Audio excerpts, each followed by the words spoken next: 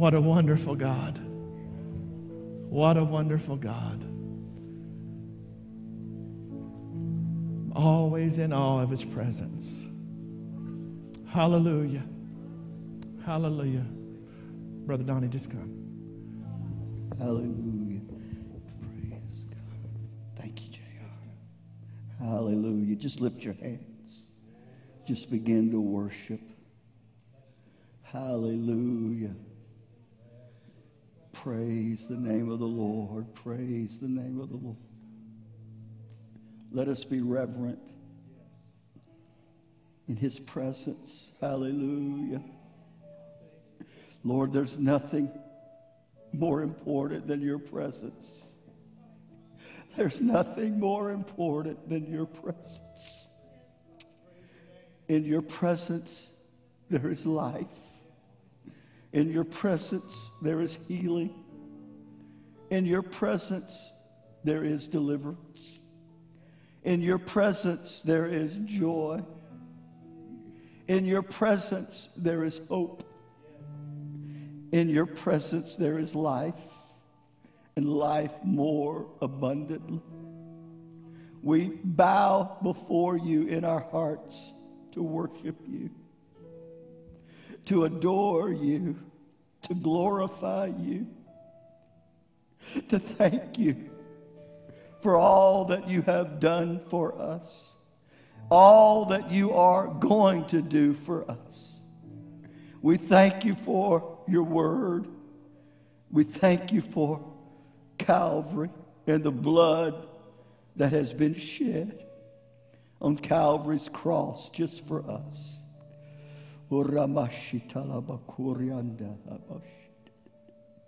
Hallelujah. You know, the beautiful thing about worship, true worship, is that it's all about Jesus. True worship is not about your church, your denomination, your favorite preacher. It's all about Jesus. And when you give him his proper place, he will honor us with his presence. And that's where miracles take place. That's where needs are met. Amen. I'm not going to hold you long. Open your Bibles real quick to Revelation chapter 20. Praise the name of the Lord. I can't get it. That song you were singing, he's worthy of it all. What a song. Isn't that great? That just sums it all up. He is worthy of it all. Revelation 20, verse 9, and there came unto me one of the seven angels, which had the seven vials, full of the seven last plagues, and talked with me, saying, Come hither. I will show you the bride, the Lamb's wife. And he carried me away in the Spirit to a great and high mountain, and showed me that great city, the holy Jerusalem, descending out of heaven from God, having the glory of God. And her light was like unto a stone most precious, even a jasper stone, clear as crystal. And had a wall great and high, and had 12 gates, and at the gates 12 angels, and names written thereon, which are the names of the 12 tribes of the children of Israel. On the east 3 gates, on the north 3 gates, on the south 3 gates, and on the west 3 gates. What is being said here? Why is this important for us to know about? Is there something more here that we can derive from the text than just what we have read? I think there is. And I want to do my best to bring that out this morning. And I've simply titled this message, It's All About Jesus. It's all about Jesus. Would you bow your heads? Father, we come before you in the name of your Son, Jesus. Thank you thank you for your presence. Thank you for your Spirit that we have sensed, that we have felt, that we have feasted in our inner man upon. We are unworthy of anything that you have for us. But thank God in your grace and mercy, you have shed your love abroad to each and every one of us. And Lord, we know today that no matter what happens the rest of the day, we know that as a people here this morning, we can say we have been in your presence. We have felt your presence. We have experienced your love. We give you all the praise and glory in Jesus' name. If I ask you or anyone just a simple question, what is the theme of the Bible? Well, you would get, no doubt, many and very different answers, and most of them true. Some would say the theme of the Bible is the story of man's creation, man's fall, and man's redemption. And that would be right. Some may say the theme of the Bible is the cross, and that would be correct. But I think there's another phrase that kind of sums it up succinctly. It's all about Jesus. From Genesis to Revelation, it's all about Jesus Christ. As we live in the times that we are living in, and this morning, way before daylight, I was laying in bed and I was thinking about our nation. I was thinking about the world. I've been on this planet 67 years. And I was looking back at different time frames, important time frames in our history that we have gone through as a nation and as a people through great turmoil. I thought back to the war in Vietnam. That was my war. I can remember the day when I turned 18 and had to go register for the draft. I can remember every Sunday grabbing the Morning Advocate, that's the Sunday Advocate, our paper in Baton Rouge, and turning to a specific page and looking at where my birth date fell in the numbers to see how close I was to being drafted. And thank the Lord I wasn't. But I honor those that were. And we thank those who served their nation and their country. I can remember where I was when John F. Kennedy was assassinated. We were holding a revival in Wichita Falls, Texas. I can remember where I was in Baton Rouge when Martin Luther King was assassinated. I can remember watching his funeral on television and not really understanding at an early age the full impact of that, but knowing that this was something historic. I can remember the Watergate scandal and how it blew my mind as a college student, how that we could have a man in the highest office betray the confidence of a nation. And the list goes on, but we have to be honest today when we look at the state of affairs in our nation, and we must recognize we are in uncharted waters. The nation has never been more divided. The nation, the things that are going, I would have never, in my wildest imagination, would have ever thought we would get to a place where so-called educated people are trying to tell us that there's more than two genders and that men can have babies. Come on, folk. It's ridiculous. I never thought we would get to a place where one mess up and the entire nation wants to cancel you out. I never thought that we would get to a place where you have to walk around on eggshells and be cognizant of every little statement that comes out of your mouth. But you have to realize what's behind it. There's a spirit that's behind it. And that spirit is there to cancel out the voice of the child of God. You see, everything that's going on in this world, there's one reason for it. It is Satan's attempt to stop the church, to stop the work of God, to close the Bible. We are the domestic terrorists, as some would say. And I don't want to spend any time on that. You know what's going on. Who would ever thought that we would be paying $5 a gallon for gas? And I'm not a prophet, but if something's not done, we could be paying $10 a gallon before long. Almost 9% inflation. And it's just, it boggles the mind. But as a child of God, there is hope. And there is a light shining in the darkness.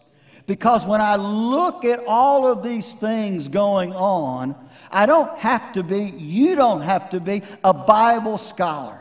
You don't have to be a prophecy scholar to recognize that what we're looking at, what we are experiencing, are signs of the times that is pointing to one thing: a change is coming. Somebody needs to shout. A change is coming.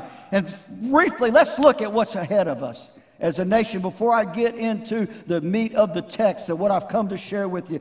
First of all, the next great event on the horizon, I believe, according to the Word of God, is the greatest move of God that the world has ever seen. I don't say that just for your applause. I don't say that for hype, but I stand on the authority of the Word of God. In the last days, I will pour out of my Spirit upon all flesh, and your sons and your daughters shall prophesy, your young men and your old men shall dream dreams and have vision. Church, get ready. The greatest move of God is coming. The Lord is not coming back for a weak, closeted, defeated church, but He is coming back for a bride that is standing strong, clothed in righteousness, mighty and powerful.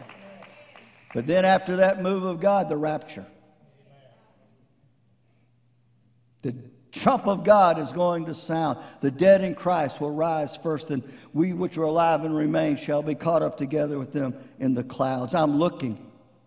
I'm listening. We understand that there is no prophecy that has to be fulfilled for the rapture to take place. The rapture could take place at any moment. And I'm ready. I'm ready. I'm ready. I'm tired of man's inhumanity to man. I'm tired of stupid politicians. I'm tired of Jezebels in Washington. I'm tired of bozos in the White House. And that's on both sides. Hello?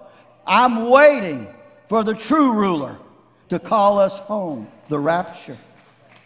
Then after the rapture will be the rise of the Antichrist. I know many erroneously think that seconds after the rapture, the Antichrist will be ruling. The Bible does not teach that.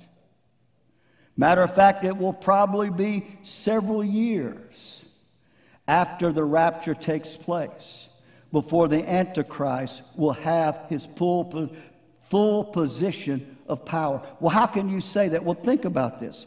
First of all, we know that the Antichrist, the Bible tells us, he will come from 10 nations that will arise. These 10 nations are nations that are formed out of the old Roman Empire. About 27 different nations that at one time made up what we call the Roman Empire. And that cannot and will not happen overnight.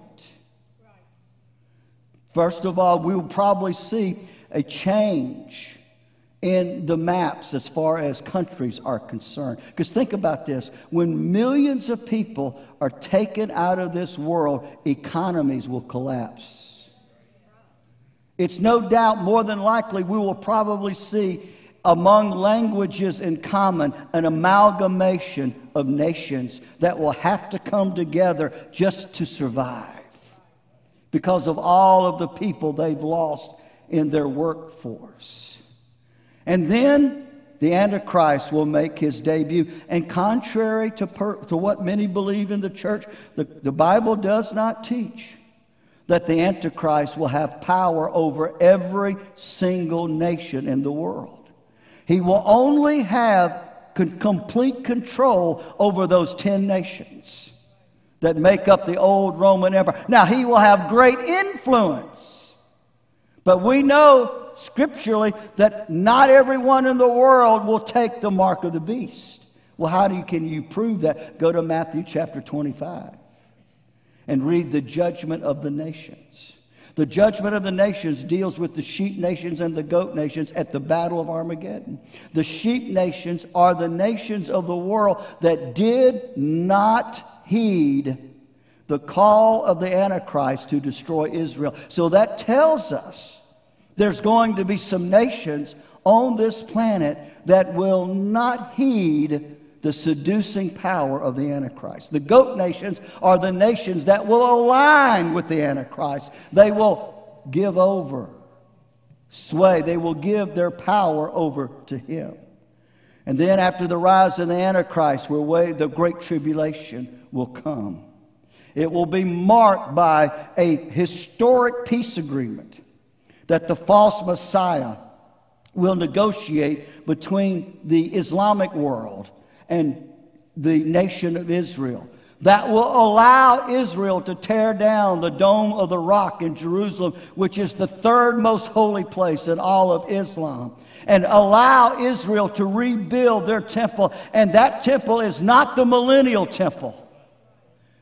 It is a false temple. And the Antichrist will broker this peace treaty, the 7-year non-aggression pact.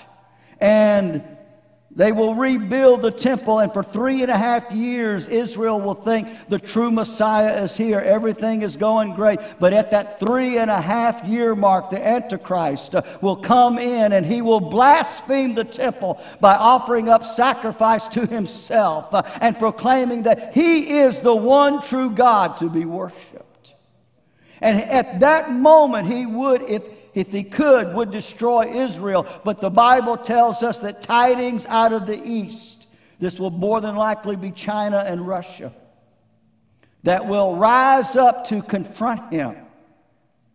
And that he will have to go and make war. And it will take 3.5 years to settle this rebellion in his camp. But at the end of that time, 7 years after he is defeated, those Eastern powers. I said Russia and China, and it may be others. I don't know and don't really care because I'm not going to be here. Hello? If you want to stay around, go right ahead. But I'm getting ready to leave this world.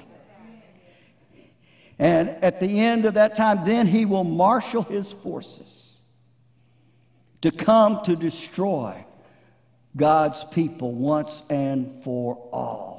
Culminating in the greatest battle the world has ever known, the Battle of Armageddon, fought in the Valley of Megiddo. I have been there many times. It is a beautiful valley, beautiful green grass, just beauty as beyond imagination. But we find out in this battle that the blood will run as high as the horse's bridle. And just when it looks like, the scripture also tells us that 2/3 of Jerusalem will be destroyed. 2/3 of Israel will die. And just when it looks like he's going to run over them and mash them and destroy them, the word of the Lord says, when the enemy comes in like a flood, I will raise up a standard against him. And that standard is the second coming of the Lord Jesus Christ. Hallelujah.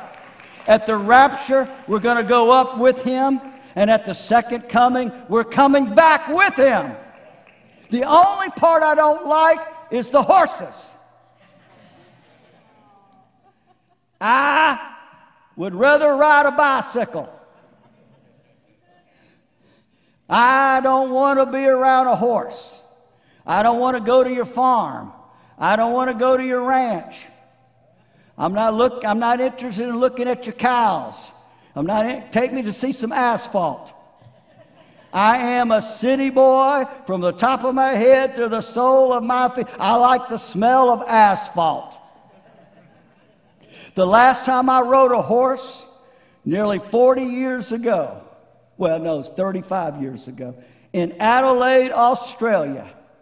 We went out horseback riding, and they had those old English saddles, those little thin things. And you go riding all day. Do I need to tell you what I dealt with for about a month?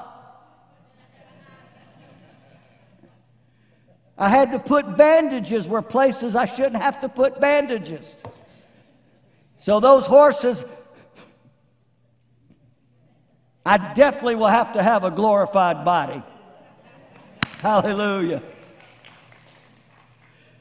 And then at the second coming, the Antichrist will be defeated. The millennial reign, the 1,000-year reign. At the beginning of that millennial reign will be the judgment seat of Christ, where every single believer will stand before the Lord, not to give an account for salvation, but to give an account for our actions, to give an account of what we did on this earth with that salvation. Let me pause here and ask you a question.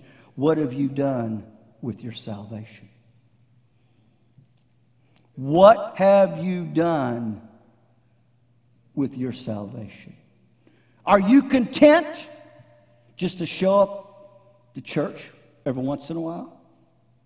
Are you content to throw a few dollars in the offering plate?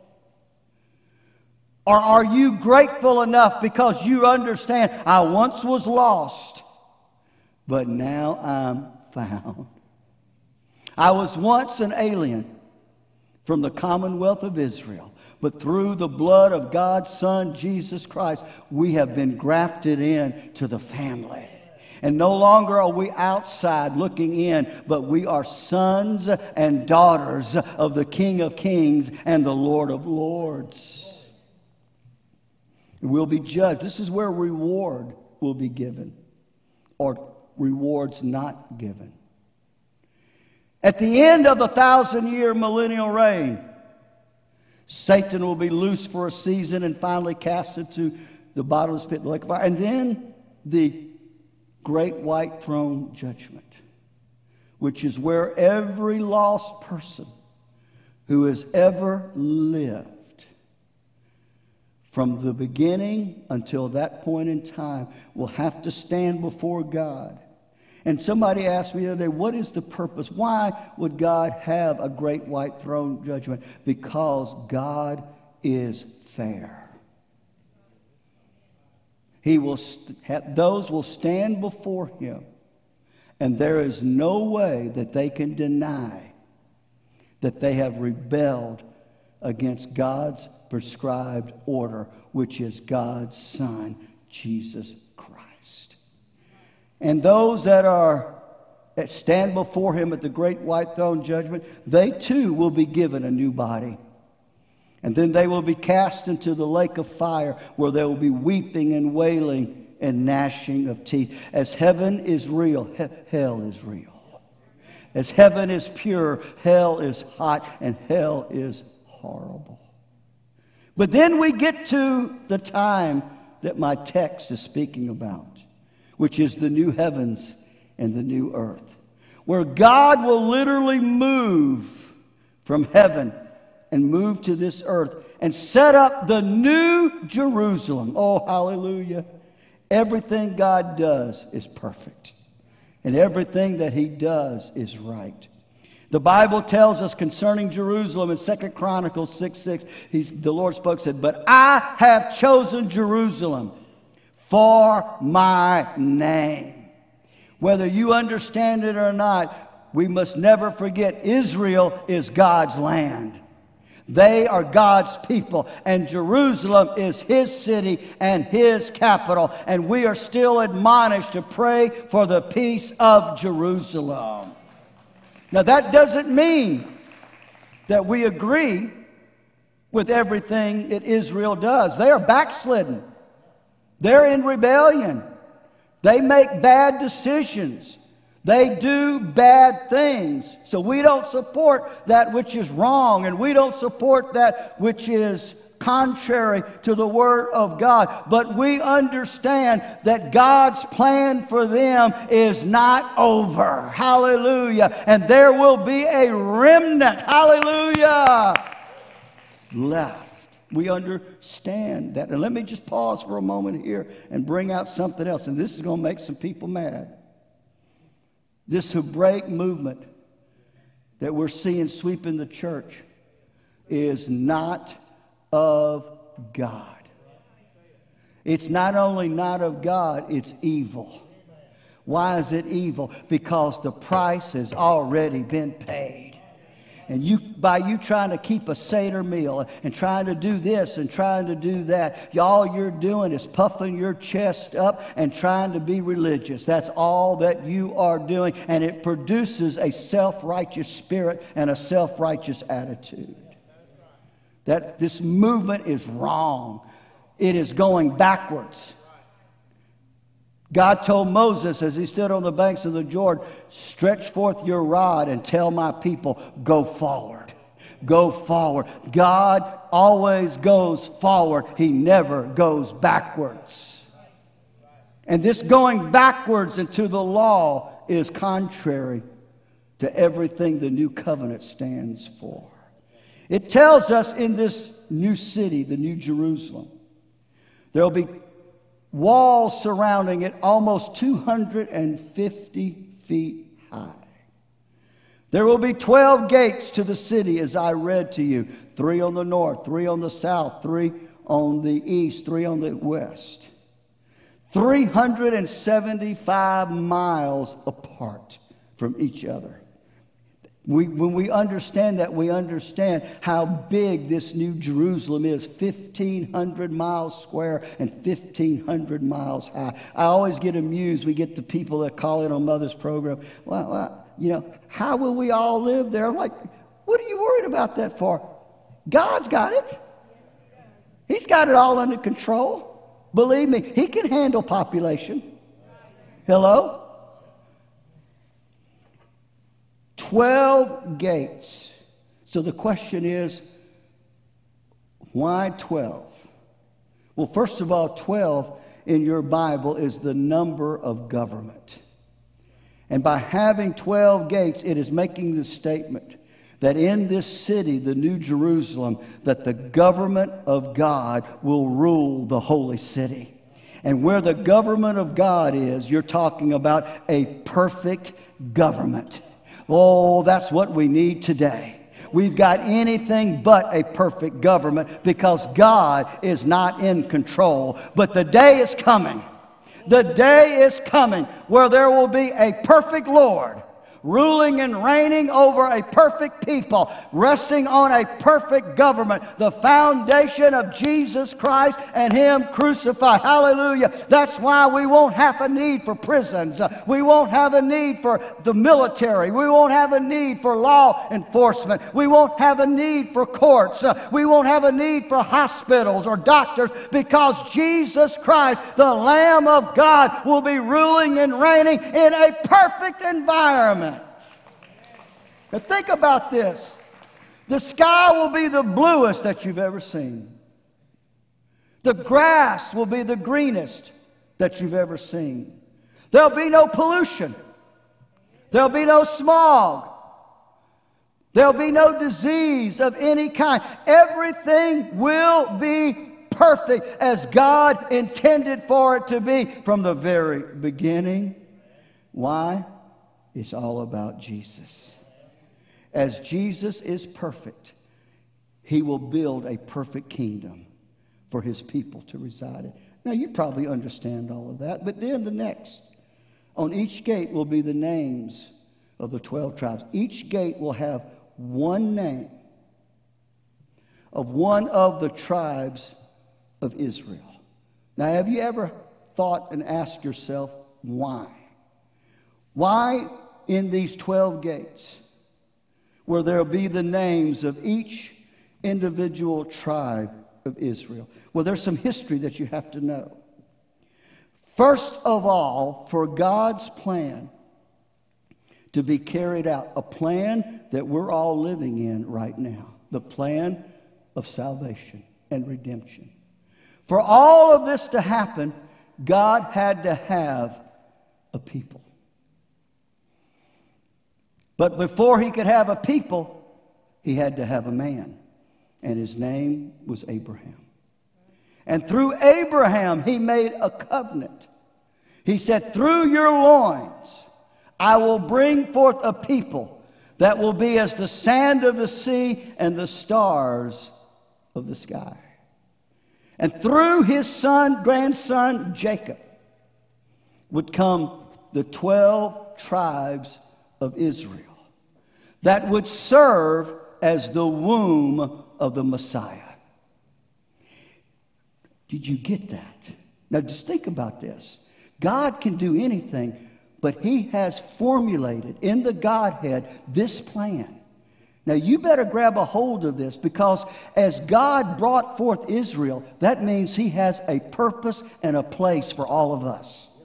Oh, hallelujah. Just think, the creator of the universe is allowing mankind to have a part in this great redemption story. Praise the Lord. He has a place for you today in his kingdom to do something great and do something mighty in the kingdom of God. Oh, hallelujah. Just to think, when you get up in the morning, today he's going to use me. He's going to use my life. I'm not just here to suck air and go to church and plop down on God's pew and throw a few dollars in the offering plate. But if I will let him mold me and make me and use me, and if I will yield to him, he will make me a useful instrument in the kingdom of God. Hallelujah. Woo! Used of God. I remember years ago, I was preaching in, where was I? Virginia, under a tent. And tents are not of God. Tents, everybody think, we're going to have an old-fashioned tent revival. Go right ahead. I'll take air conditioning any day. And, you know, you sweat like a pig.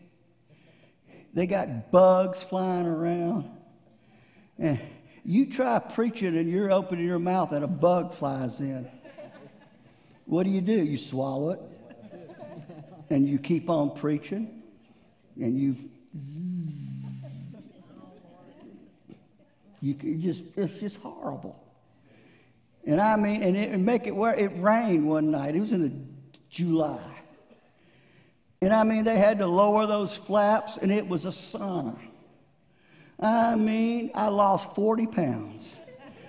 I mean, I was soaked from the top of my head to the. And anyway, after the service, this young man came up to me. He said, Brother Swaggart, I'm from North Carolina, pastor in Assembly of God Church. I saw it advertised that you're going to be here, and I came to tell you this story. He said, I was born, my parents loved the Lord, but he said, I rebelled. In my teenage years, I started drinking, taking drugs. And he said, finally, I became a full-blown alcoholic, a full-blown drug addict. He said, I was in and out of rehab. I would go through 30 days, 60 days, 90 days, and they would let me out. And within a week, I would be stoned and drunk again. And he said, I was so ashamed of my life, but I couldn't stop. And he said, I began to separate myself from everybody that I knew because I was ashamed of my lifestyle. And he said, I would go to every once in a while, I would show up at my mom and dad's house when I would be at my worst. He said, I know the Lord was doing this. He said, but it seemed like every time I would show up, it would be a Sunday morning. And he said, now that my mom and dad had a rule on Sunday morning, between 8 and 9. At 8 and 9, Jimmy was on. And nothing was going to interfere with them watching Brother Swaggart. And he said, I came staggering in. I would come in and they would say, sit down, shut up. And they would make me, I couldn't even go to the bathroom.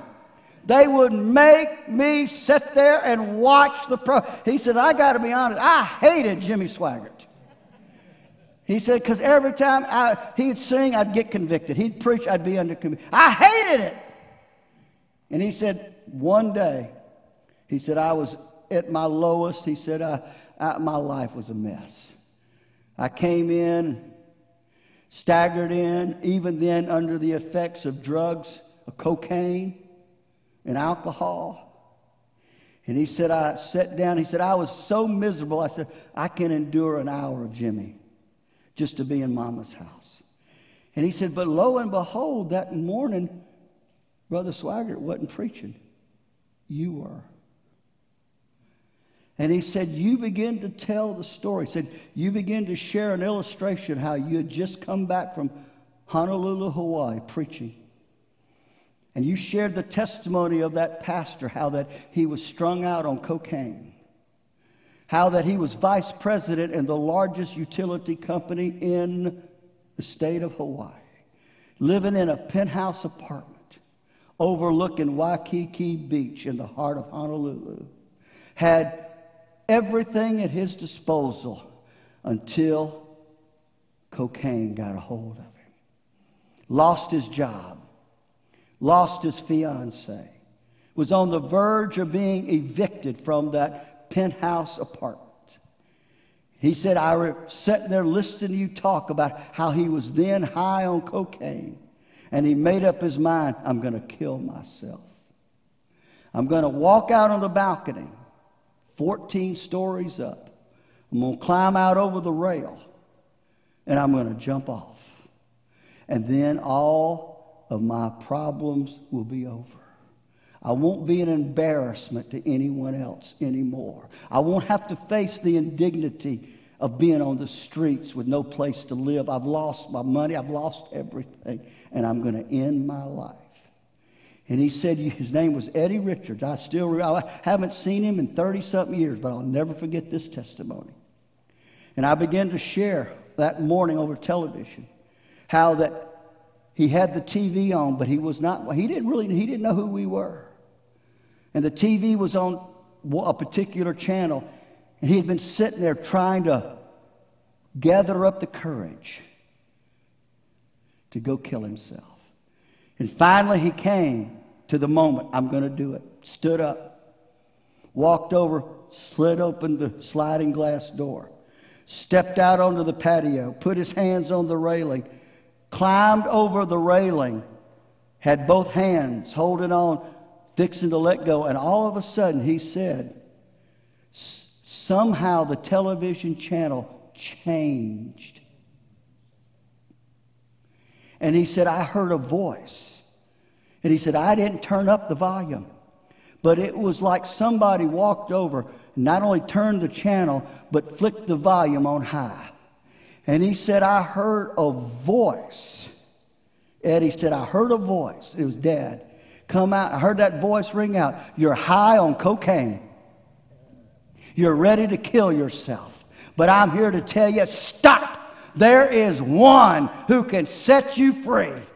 There is one who can break that bondage. There is one that can break that addiction, and his name is Jesus Christ. And Eddie Richards climbed back over that rail, walked in, sat down in front of that television set, and when he got to the end, he got down on his knees in front of the television and prayed the sinner's prayer, and God broke the chain of addiction and cocaine and alcohol, saved him. A few weeks later, he got filled with the Holy Spirit, watching the telecast, watching one of my sermons, got filled with the Holy Spirit, called to preach, and now I was preaching in his church. Somebody needs to shout.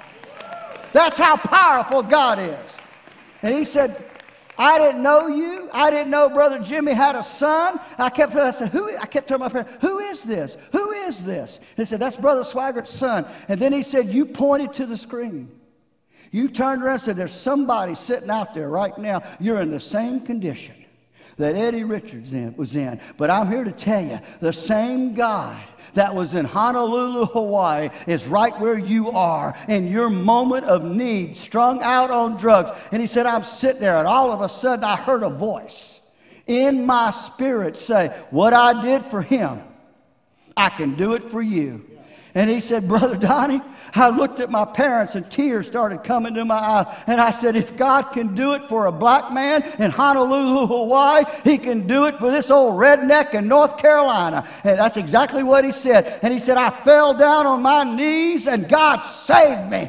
Filled me with the Holy Spirit, cleaned me up. I've gone through Bible school and now I'm a pastor of a church. And I just came to tell you. And I was so calm and collected. I said, well, sir, it is so good to hear the goodness of God. But when they took me back to the hotel, I still remember Holiday Inn. Still had them old green plastic things on the key, metal keys. This is before. Stuck the key in, opened that door. Had the same briefcase. It's that old. I walked in that room. This ain't very holy, and you'll have to forgive me. But it hit me. How God had used me. And I threw that briefcase across the room. And I said, hot diggity dog! Devil, did you hear that? Somebody got saved. Somebody got set free. Somebody got filled with the Holy Spirit because God used me. Oh, hallelujah! He'll use you. He had a place for those children of Israel, those sons of Jacob. He's got a place for you in the kingdom. And get this, only you can fulfill your place in the kingdom. I cannot take your place. And you cannot take my place. That place may be as an intercessor. It may be as a giver, meaning God will bless you financially. And he will bless you not to heap riches unto yourself, but to be a blessing to the kingdom. He will use you as a faithful steward. You know, the people that are with you, they don't have to tell you they're with you. They're just there when the door's open. They're faithful. And the list could go on and on. So he had a plan. And that plan could not come into effect until he had a people and until he had a place for those people. That's the reason why you can read in the book of John when Jesus came to the woman at the well of goods, and he said to her, salvation is of the Jews. Meaning that God has originated this great plan of redemption and birthed it through the obedience of these people. So that's one of the reasons why. But if that was the end of it, that would be good. But there's more to it. When you look at these 12 sons that made up these 12 tribes, and you look at the meaning of their names, a story begins to be drawn out, a picture, if you will, that gives us a little bit of a greater clue. You see, all 12 of these sons of Jacob were types of Jesus Christ. Every one of them. Let's look at it real quick. I'm almost through. Let's look at the meanings of their names. Reuben means a son is born. Simeon means hearing. Levi means joined. Judah means praise.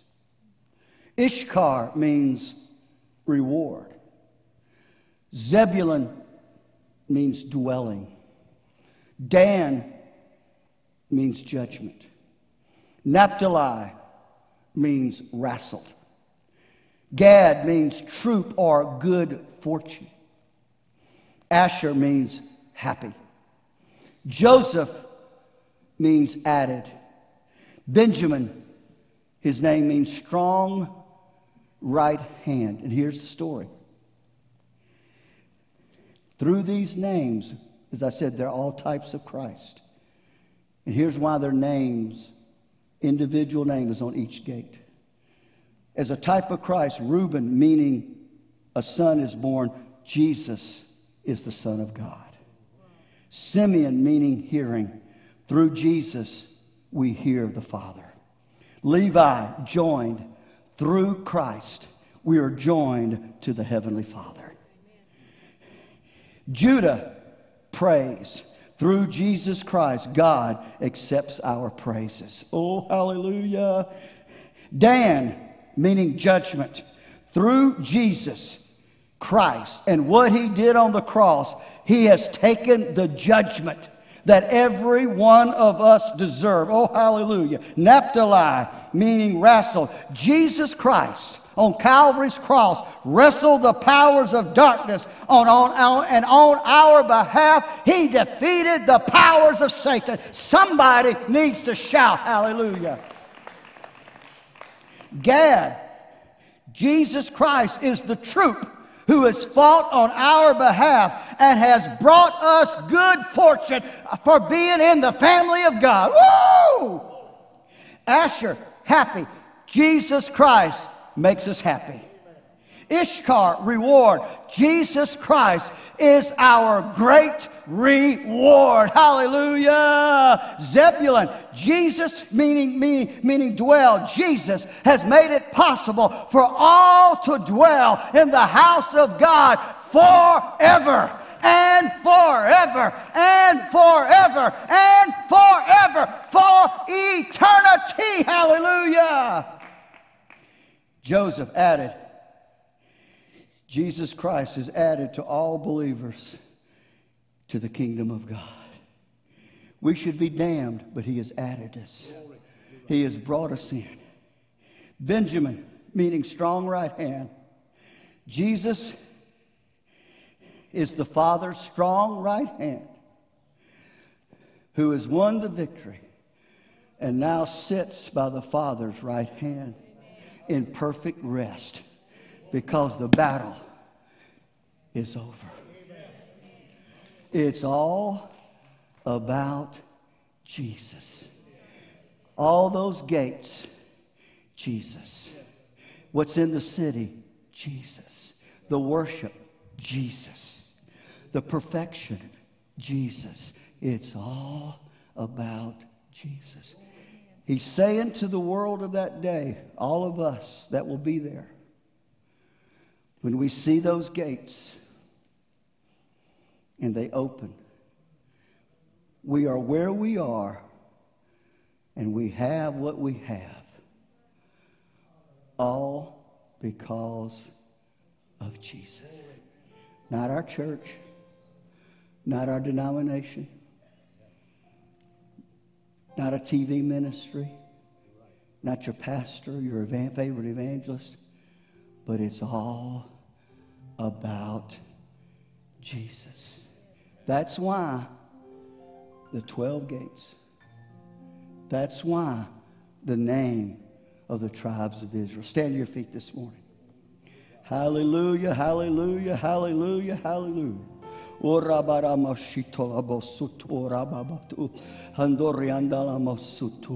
is what I want to do. I want to go back to that song that you were singing this morning. And here's what I'm going to do. You got problems, questions. Some of you are facing situations, maybe in your home, on the job, finances, ministry. The list could go on and on. And those things, rightfully so, plague our mind. And we understand that.